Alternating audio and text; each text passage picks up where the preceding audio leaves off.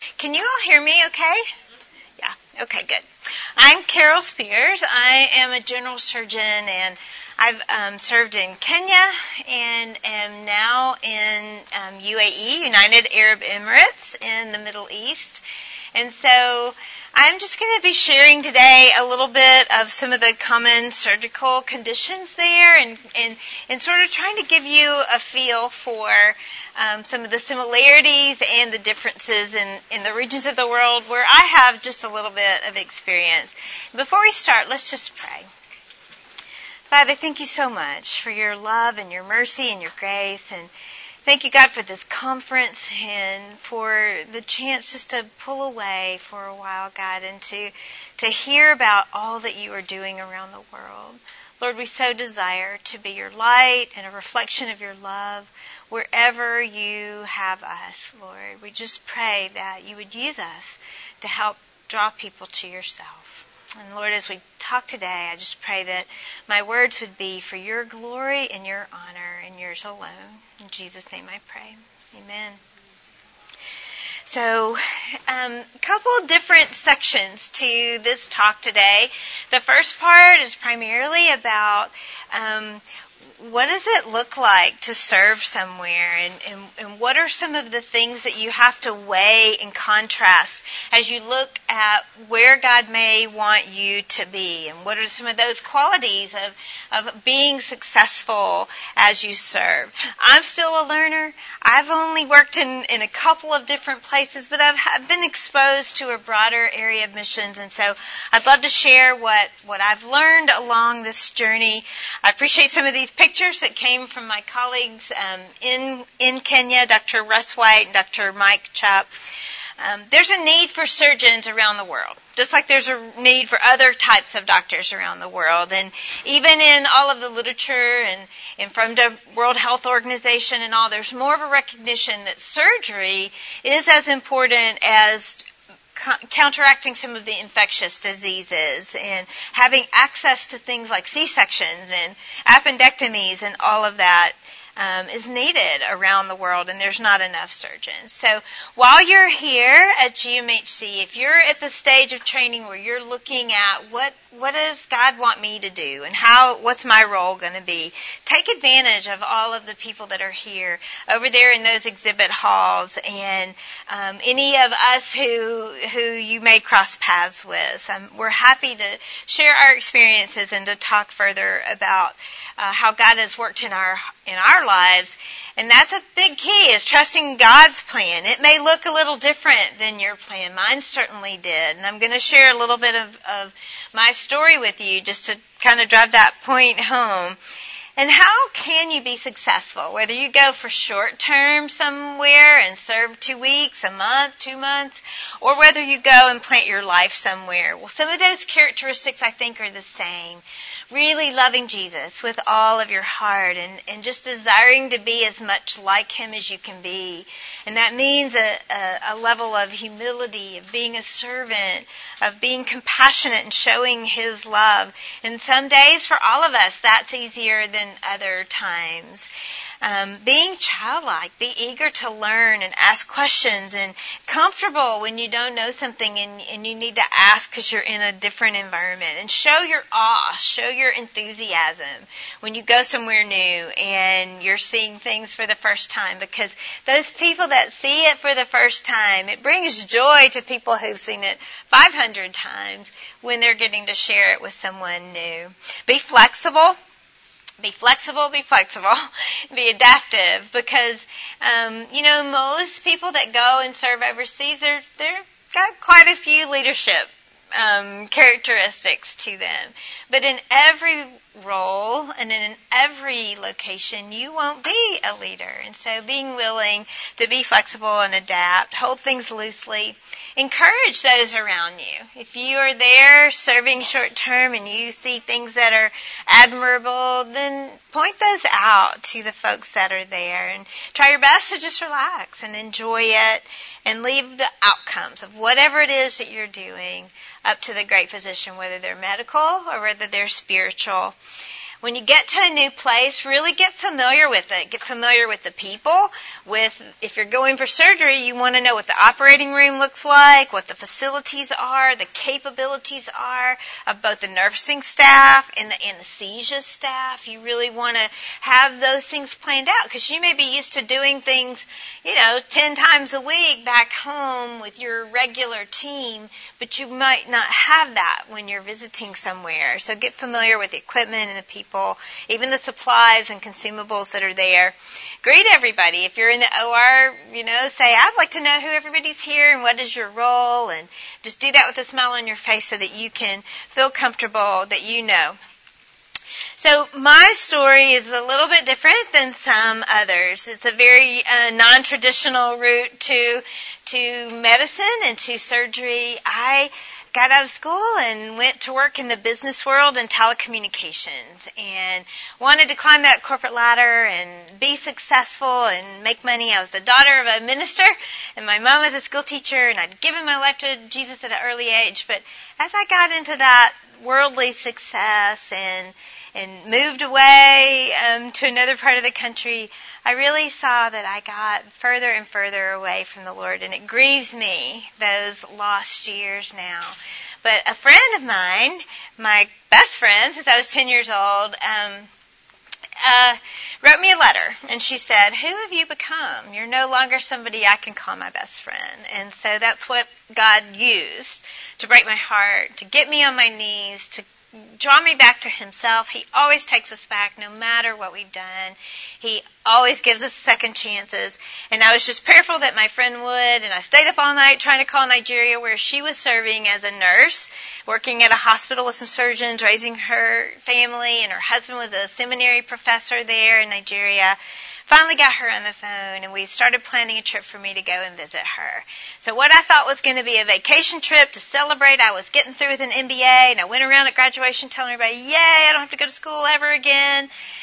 Little did I know, in about 6 weeks, I'd be in Nigeria, and God would call me to go to medical school. And so one other point about that, from the time He called me to go to medical school, and I was 31, so I was going to completely retread and retrain. It was 14 and a half years until I landed in that plane in Kenya and went to Tenwick Hospital. And so I just encourage all of you who are in that journey of college and medical school and residency and working for a year or two before you go, it's not about that destination. It's about that journey and being who God wants you to be all along the way, and being that salt and that truth and that light wherever you are today. So He enables us. As He calls us to do these impossible things, then He is going to enable us. So started all over.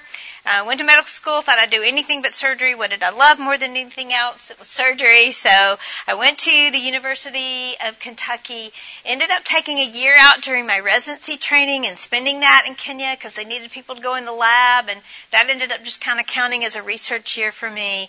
And as I went to this area of the world, I felt like God was tugging at my heart, and during that year truly felt called to a long-term career as a medical missionary. And so I went to Tenwick Hospital. For those of you that are going to soon be in the phases of having to turn in a match list for where you go to residency, someone, as I was weighing that decision, advised me, just go and train as broadly as you can. And maybe that looks like that's going to be a university training program for you. Maybe your situation is different.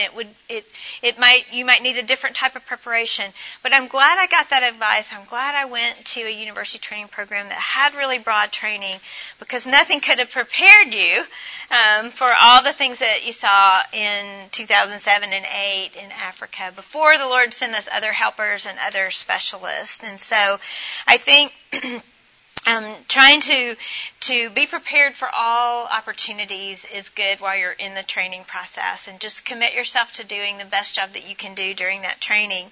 I didn't know that when I applied to residency that I would be someone who would start a residency training program. But a year after we got to Tenwick, our surgeons there in partnership with the Pan-African Academy of Christian Surgeons started a residency training program. And on the left there, you see our first two residents who Agneta used to describe herself as she was willing to be the guinea pig, because little did we know if it would be successful or not. But God sent us those two residents.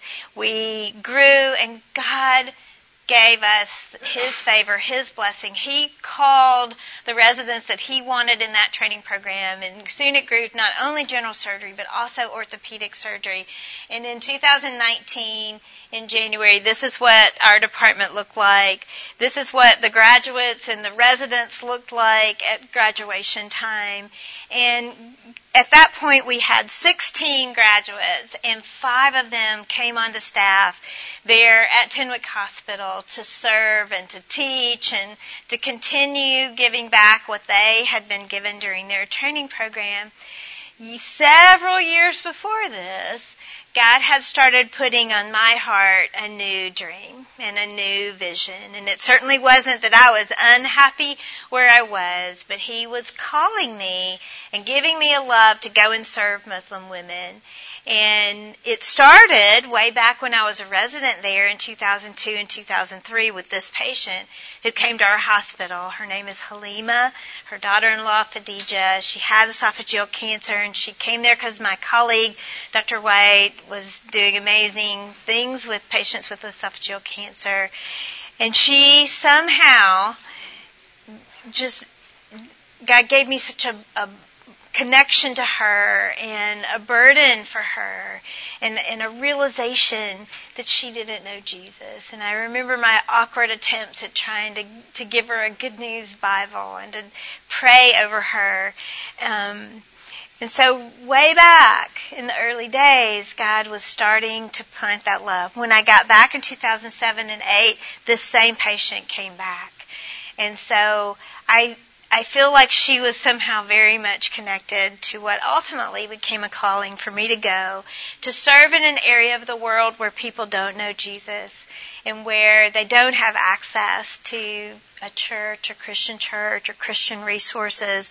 This is a little bit of an older chart now, but from Joshua Project, all that red section there are not people that know Jesus. It's not a replicating church and access to Christian resources. So I felt God calling me to that part of the world, to the Arabian Peninsula, and ended up going to Kennett Hospital, which was formerly Oasis Hospital. It's not a teaching hospital like I worked at in Kenya, but there's over 200 beds. It's primarily women and children there that we care for. We do care for men as well. We have an urgent care center that sometimes men come through. There's over 3,500 births annually. This hospital has just a rich heritage and story, and God has given it favor. And so we're able to function as a Christian mission hospital in our country, and we desire to honor God and to show that love of Jesus. One thing I will also point out, just for any of you that are planning and going and serving, going to new places is going to be hard. And sometimes that's going to change you more than maybe the impact you make. And it refines us and it purifies us. And so new country, new hospital, new colleagues, new ways of doing things, new electronic medical record systems. That was the big one for me when I went to my current assignment. New culture and language. You just have to be patient with yourself and give yourself grace. God tells us in Scripture He gives us more and more grace, and we're supposed to show that back to ourselves when we make mistakes or when we can't learn the language quickly enough or when we, struggle in various ways. God is faithful. Remember His faithfulness. Remember your call and that He called you to be there. And in His power, He makes your weaknesses His perfection. And just be grateful and be light and be loved. So those are the things that we desire in our area of the world. There's some similarities. No matter where you are, it's a privilege to be able to be in medicine and to care for patients and to be with them during their vulnerable times. It's a privilege like very few people get to have. And we just have to trust God for His wisdom, His provision, and for the outcomes of the patients that we care for. You know, we always go to serve others, but I think often we are the ones who are blessed.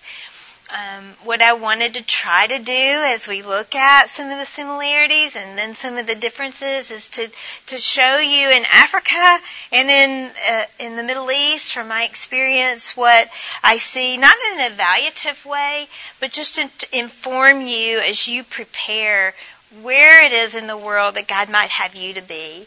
In Africa, it's usually a little bit easier to get licensed as a medical professional, and that makes it easier for you to go and short-term serve. You can go short or long-term in most places in Africa. You can even go as a volunteer. And they need all disciplines, all service lines are important. In the Middle East, licensing takes a little bit longer. It's a little bit more extensive and maybe more expensive, and it's heavily regulated. And so mostly you only have long-term opportunities to go and to serve. It takes more preparation to get there. You need a sponsor or an employer to be able to get the appropriate visas and approvals to come into the country and to work. And there are many options in these areas, but specifically for specialty trained people. In our country, the highly skilled interventional radiology, robotic surgeons, bariatric surgeons, the highly skilled and specialized areas, there's a great need. Access to care is different. In Africa, there's limited access to high-quality health care, and not everyone is insured, and even if they are insured, the insurers often don't reimburse that well to the hospitals, and there's struggles there. There's less regulatory demands and restrictions in Africa. In the Middle East, there's many options for very high-end and high-quality health care. And insurance is required in most of the Middle East countries, and there are many regulatory demands. And the thing to keep in mind, though, is that you may be the only Christian physician that your patient ever sees. And so having something be different about you and about the way you interact with them can make a profound impact. We see that because of the people who founded our country. Our hospital came from America as Christian medical missionaries. And so in our part of the world, there's a real openness and receptivity to that because they remember how they were loved and they remember how they were treated way back 60 years ago when our hospital started. In these two areas of the world, there's differences in patient expectations. In Africa, there's long waits. They may walk a long way to come to the hospital. Our hospital's in a rural area. There was no appointment system. Everybody came at 8 or 9 in the morning, and they just waited until they were seen. There's not usually specialists available, although that is changing, and there are more and more now available. The hospital's kind of the last resort. They've often been to traditional healing and many other aspects of trying to get help before they come to a hospital. There's kind of low expectations and an acceptance of the outcomes in Africa, in my experience. And there's a low overall health awareness and health education. In the Middle East, there's really a patient expectation for quick and immediate access to care. And they want specialists to be available without referrals. And they want to seek opinions from many different doctors. You know, sometimes I'll get to the end of an explanation where I'm trying to show them teaching diagrams and to tell them about what's needed and how the surgery might go. And they'll say, yeah, that's what the other surgeon said too, you know. And so I know at that point that they're looking around to see who do they think that they can trust. There's high expectations from the patients about the quality and the level of care that they'll be given. they don't tolerate complications very well. And it's really good if up front you can be sure you talk about the things that could possibly happen, and explain to them all the things that you're going to do to try to prevent any of that from happening, but to let them know that it could happen. Interestingly, there's also a very low health education. Now, the people are educated that are the Emiratis, the nationals in our country, but their public health and health awareness and health education is not as much as you think it might be. There's a difference in corporate community, and so your medical colleagues and the size of your team is going to be different. If you're at a teaching hospital, it's going to look more like this. And we were at a teaching mission hospital, and so we had a lot of cross-interdisciplinary times where we would meet together and do morning report. We'd meet together, do doctor's devotions across all those disciplines. We'd go out and have our picture taken, that type of thing. And so that was a team in that world.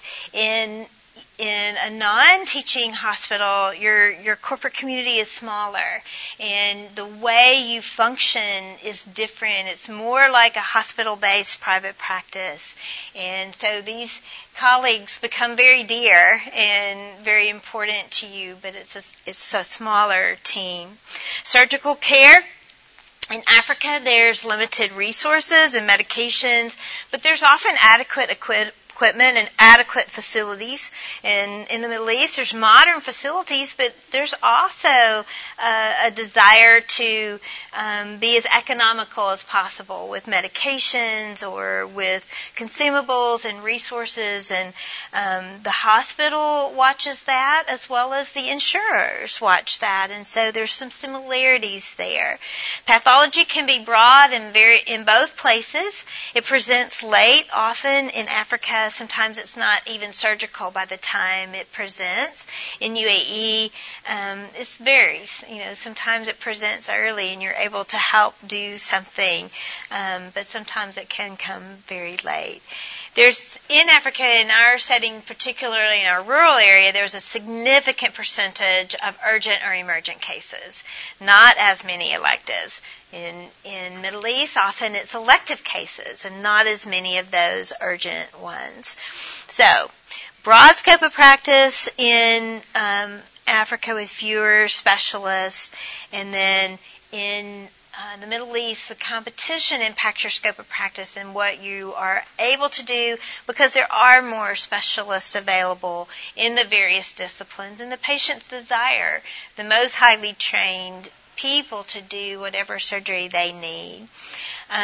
The common things that we saw, I've just tried to make a little bit of a list. And in Africa, we saw a lot of trauma. And that might be accidents, road traffic accidents, motorcycle accidents, animal-related injuries or assaults, things like stab wounds or bows and arrows, burns, things like that, because there were so many open fires. We saw a lot of esophageal and gastric cancer at Tenwek because it was very common in our area, and there's a lot of research and all going on about that in our area. There were many urgent cases, and they were a little bit different than what I see in the Middle East. That we saw a lot of sigmoid volvulus. I'm going to show you some pictures of some of those in a moment. We saw perforated viscus, whether it was from typhoid or perforated ulcers.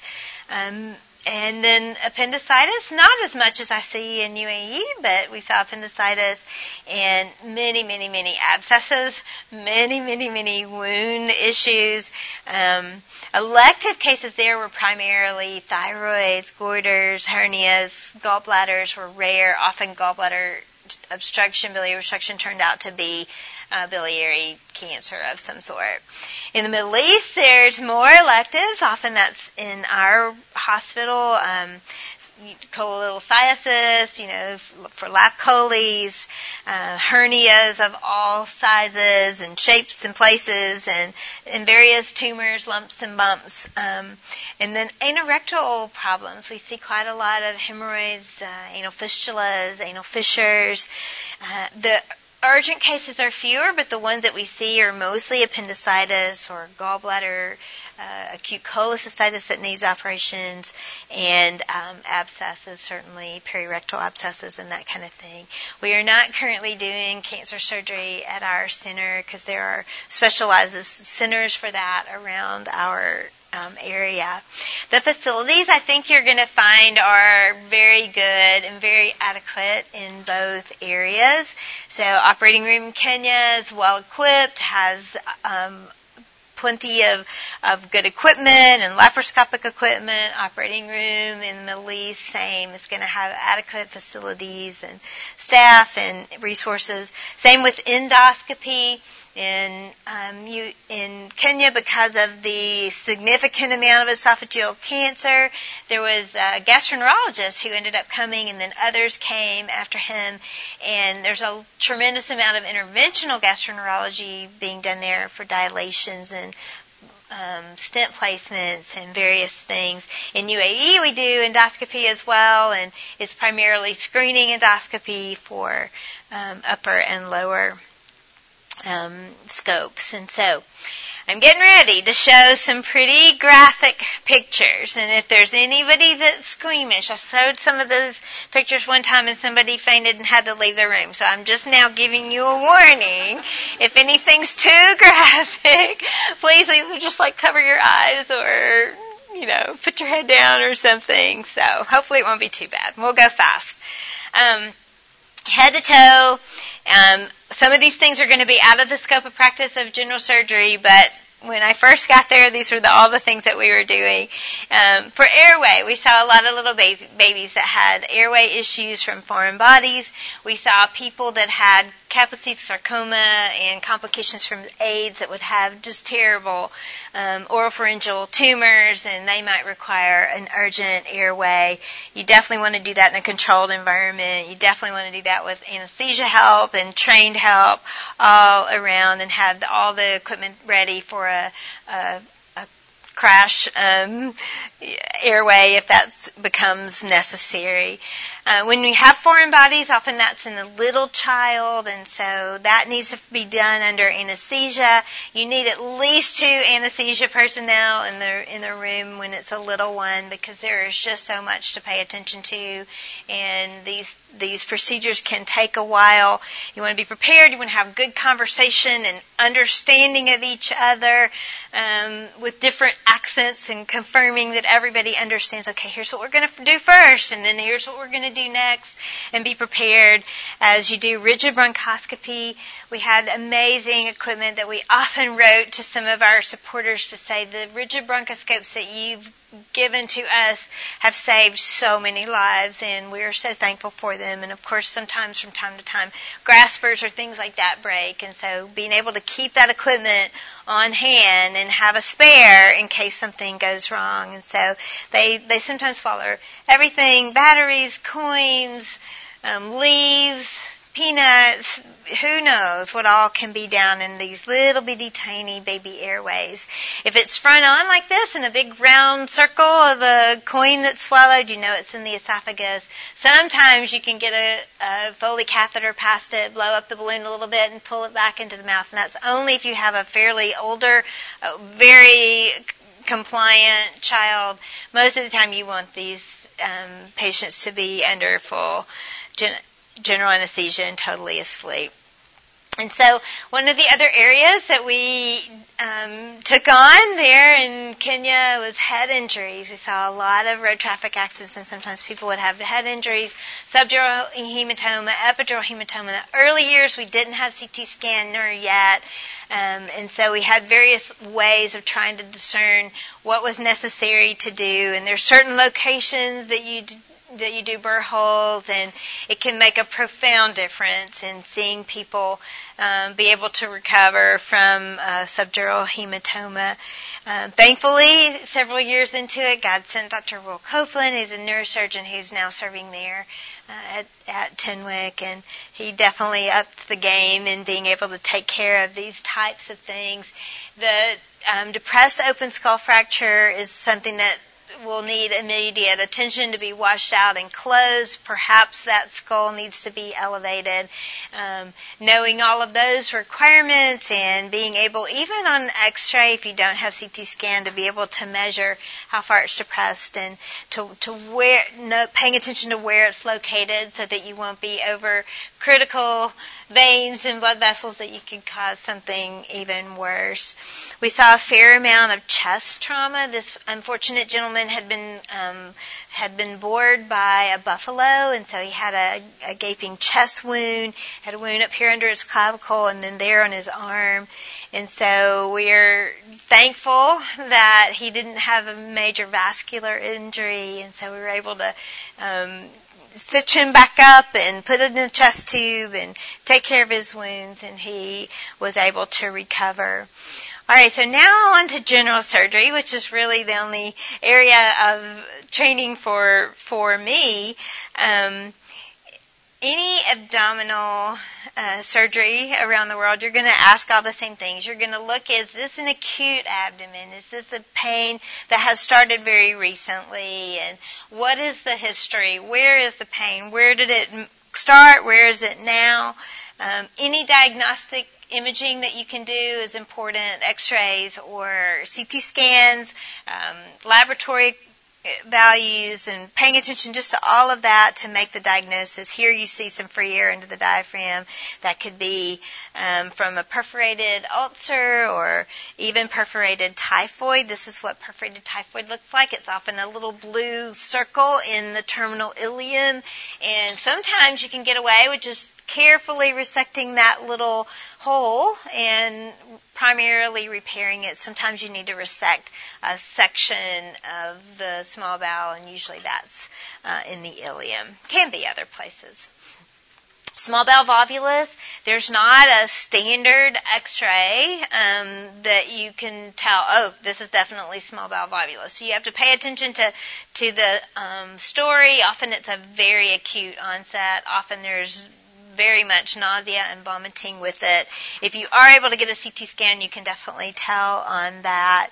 If there's ischemia, the pain may be out of proportion to exam, much as it is with mesenteric ischemia. So really learning how to do a very good clinical exam and take a good history is important. Sigmoid volvulus is a different story. Sigmoid volvulus, you definitely see a twist to the sigmoid colon. It's this big inverted U. Here's a little bit better picture of it, and often it comes down to that bird beak picture on X-ray.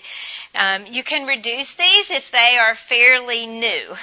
If it's just happened and it's something that the patient may give you a history that makes you think it's been happening and then correcting without intervention. So you can do a rigid proctoscope. We usually couldn't get quite far enough up to that peritoneal reflection to untwist the bowel, and so sometimes we'd use a chest tube and gently pass that beyond where we could see at the end of the rigid proctoscope to untwist the bowel.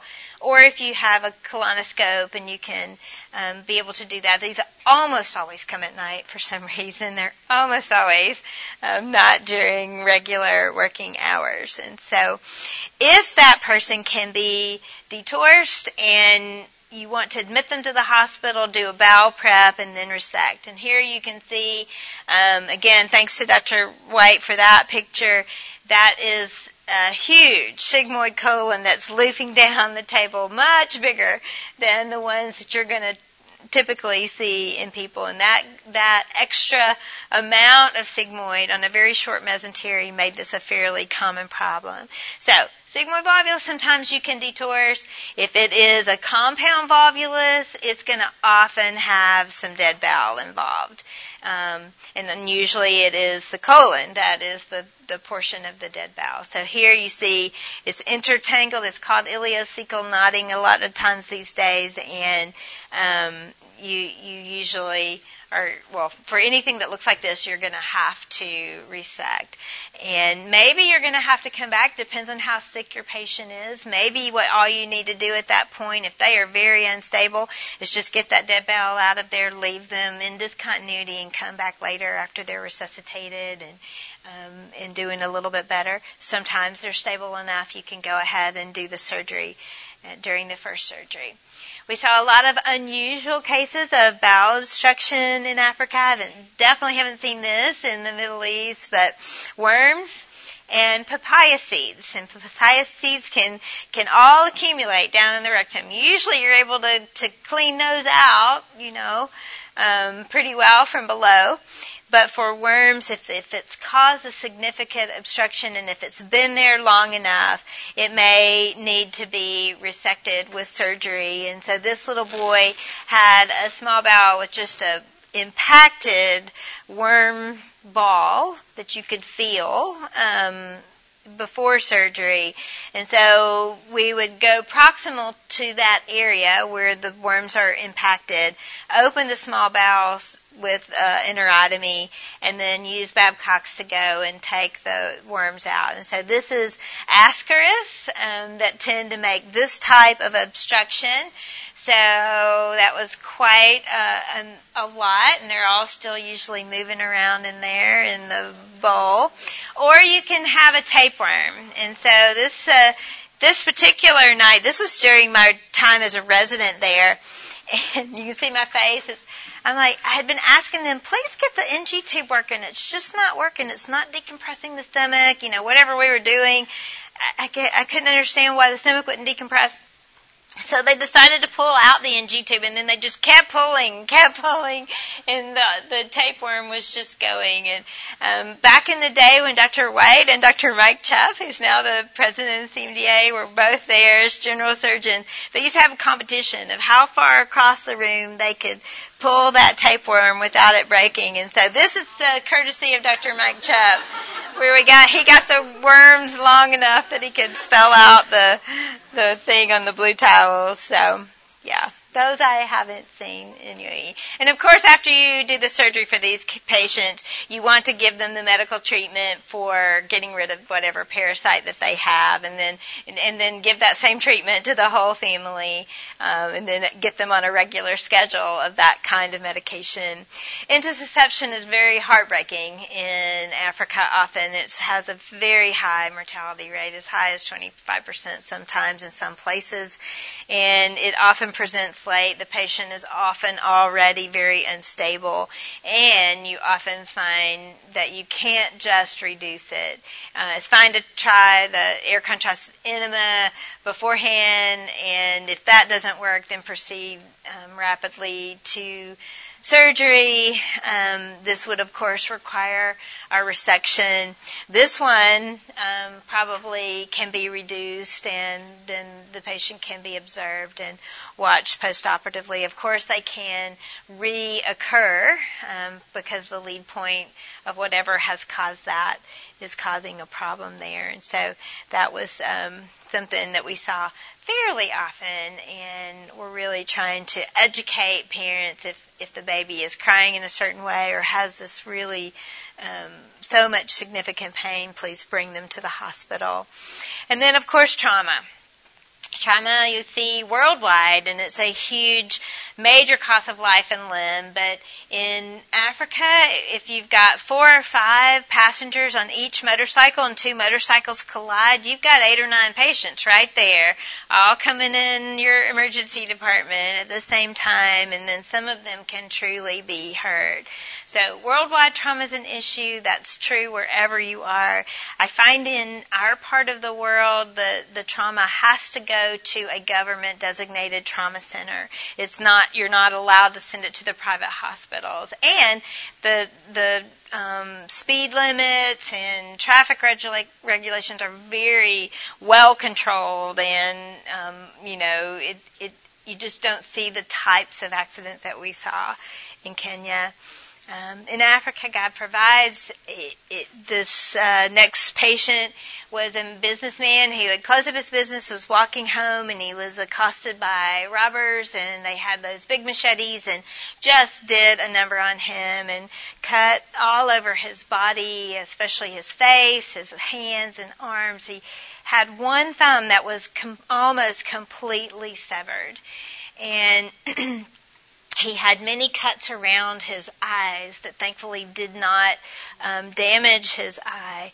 But at this particular time, there was a hand surgeon from Minneapolis or Duluth, Minnesota, who was there.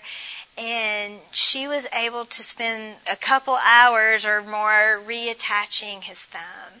There was an eye surgeon there who was able to stitch up all of his eyelid injuries and facial injuries. And then there was me as a resident and a medical student, and we were working on the places where the cosmetic result didn't matter quite as much. But there was a visiting orthopedist there that took care of his broken leg. It just really impacted me to realize God knew this was going to happen to this man, and that these visitors needed to be at our hospital during that time to care for him. And it's just so remarkable to see those kinds of things happen over and over again. We also saw injuries from the arrows that would be shot back and forth when there were arguments over land or cattle, typically were the most common things. And the face of trauma is kind of the face of trauma worldwide. You know, he's very combative and probably had had a little alcohol before he came there. So you can either see big arrows sticking out of his arm like this one and be able to take it out fairly easy. Or you can see this tiny little 4mm cut, little bit of blood trickling down, and your x-ray shows that arrow may be completely through the liver and who knows what else. This was before we had a CT scanner. But thankfully, again, God provided, and we were able to get this out without a lot of injury to other internal organs, and there were a lot of bleeding or damage to his liver. This young man was a teacher, and he had been shot over some land dispute, and his x-ray also looked like this could potentially go deep. It could potentially be difficult to get it out and to not cause an injury to his brain. And so as we discussed with him, and he's an educated young man, we were able to explain, we don't know how this is going to turn out. We don't know if you're going to wake up. We don't know if you're going to be able to communicate. We just don't know. We're going to pray and ask God to help us and to do the best that we can. And we shared with him about Jesus, and he gave his life to Jesus, not knowing what might be there for him. Thankfully, we were able to get it out. He didn't suffer brain damage that was obvious anyway, and he was so joyful and just rejoicing, not only over the physical healing that he had gotten, but the eternal hope that he had, because this bad event had happened in his life. You know, infection is rampant, certainly in Africa. That's very true. And these pictures are pretty awful. I'm sorry for them.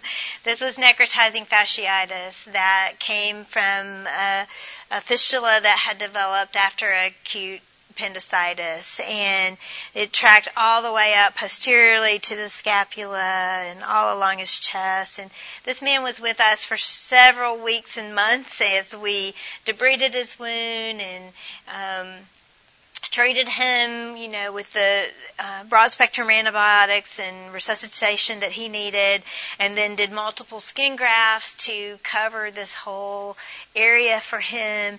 And he also came back later and brought us a little gift and said thank you because of the care and the healing that he had received there. And he just really also made an impression on me.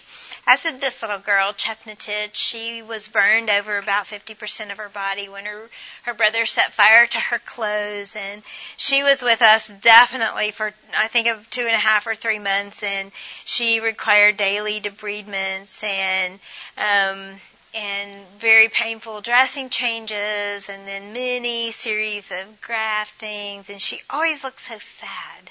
And one night I went by there to see her. She was going to be soon able to be discharged to go home, and She had had her mother bring these gourds that somebody had made from the village that were very decorated, and they wanted to give them to me to say thank you. And it was the first time that I saw this little girl smile and to say thank you for the care. She reached out her little hand and shook my hand, because that's the common greeting in Kenya. And, those are the reasons that we go and that we do and that we serve. And so, not only for general surgery, but for so many more disciplines, primary care, internal medicine, any of the specialties of internal medicine, all these surgical disciplines, all of these are needed on the mission field.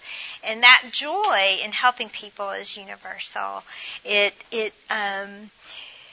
If you care for a patient and help them during their time of need, that's going to lead to favor and the ability to have a relationship. And, sometimes the way they say thank you differs. In the top picture there, they've given me incredible flowers and chocolates in the Middle East. And then in Kenya, this mom brought chicken from their farm to give as a thank you gift. And so I think it's amazing how the ability to care for a patient can bring that joy and can bring that relationship. So one last story. This was Dominic.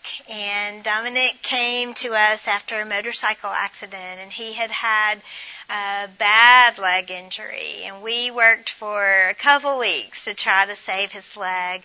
Ultimately, he had to have an amputation above the knee, and I was pretty devastated, honestly. I knew that he was the oldest son of a single mom, and he had gotten that motorcycle so that he could, and I think it was a rented one, so that he could take passengers back and forth and make money to earn the money for the school fees for the younger kids to go to school.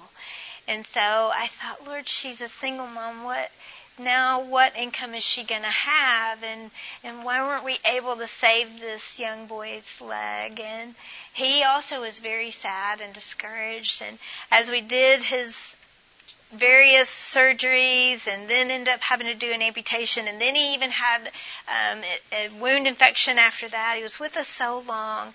But as he was there a long time, the nurses really loved on him, and the chaplains came by and shared Jesus with him, and people talked to him and loved him every single day.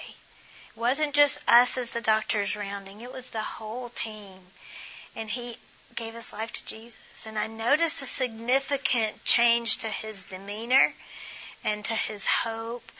I ended up seeing him a couple months later, 3 months later, and he was getting fitted for his prosthesis. And then I saw him working with that after that, and realized that God had a different plan. In my definition, that surgery was a failure. We didn't save his leg. But for God, He wanted Dominic to come to know Him. And that mother who then came to know Him. And hopefully those other younger children will as well. And so that's our hope.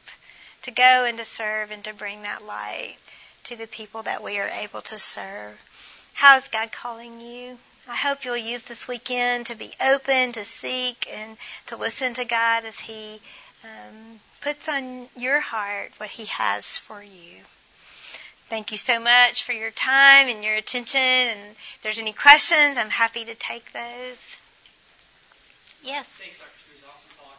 Question for you. At Kenwick, was it big enough when you were there that you were not constantly placed in an uncomfortable position of doing surgeries way outside of your scope of practice? Or if you were you like trying to video conference with somebody, or just had vendors open in front of you, or how did you manage that? Yeah, and definitely, think about from 2007 to now. Now you can get everything you need on your iPhone, but the iPhones came out that year, I think.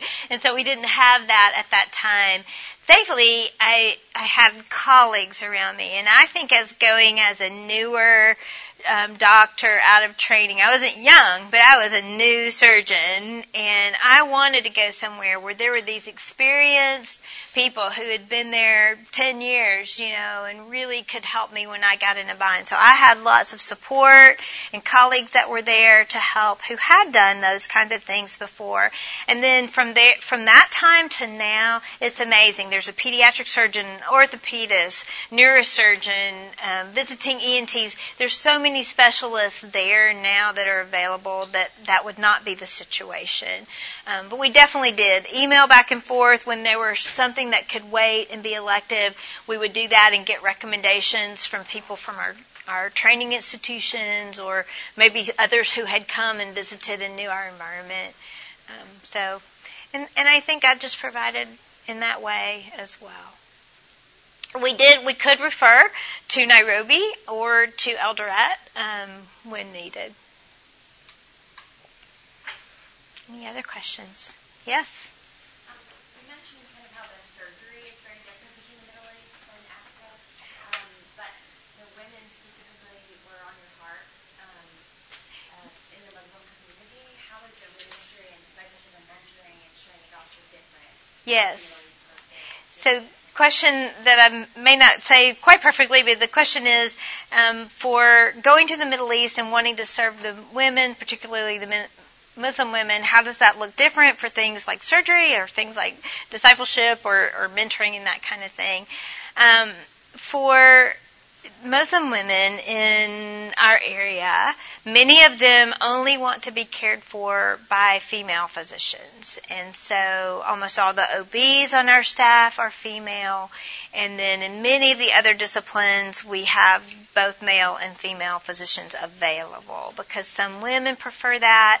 Sometimes it's the husband who wants that on behalf of his wife. And so I find that many women come to me saying, I've looked everywhere for a female surgeon. And they're often embarrassed to share what their problem is, especially if it's an anorectal problem.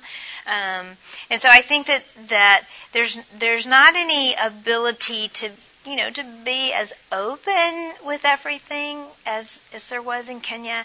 But I think that we can show that love and compassion by helping care for them in whatever problem they do have and reassuring them and then taking them through whatever treatment course is for them. And so I think that's how a relationship starts.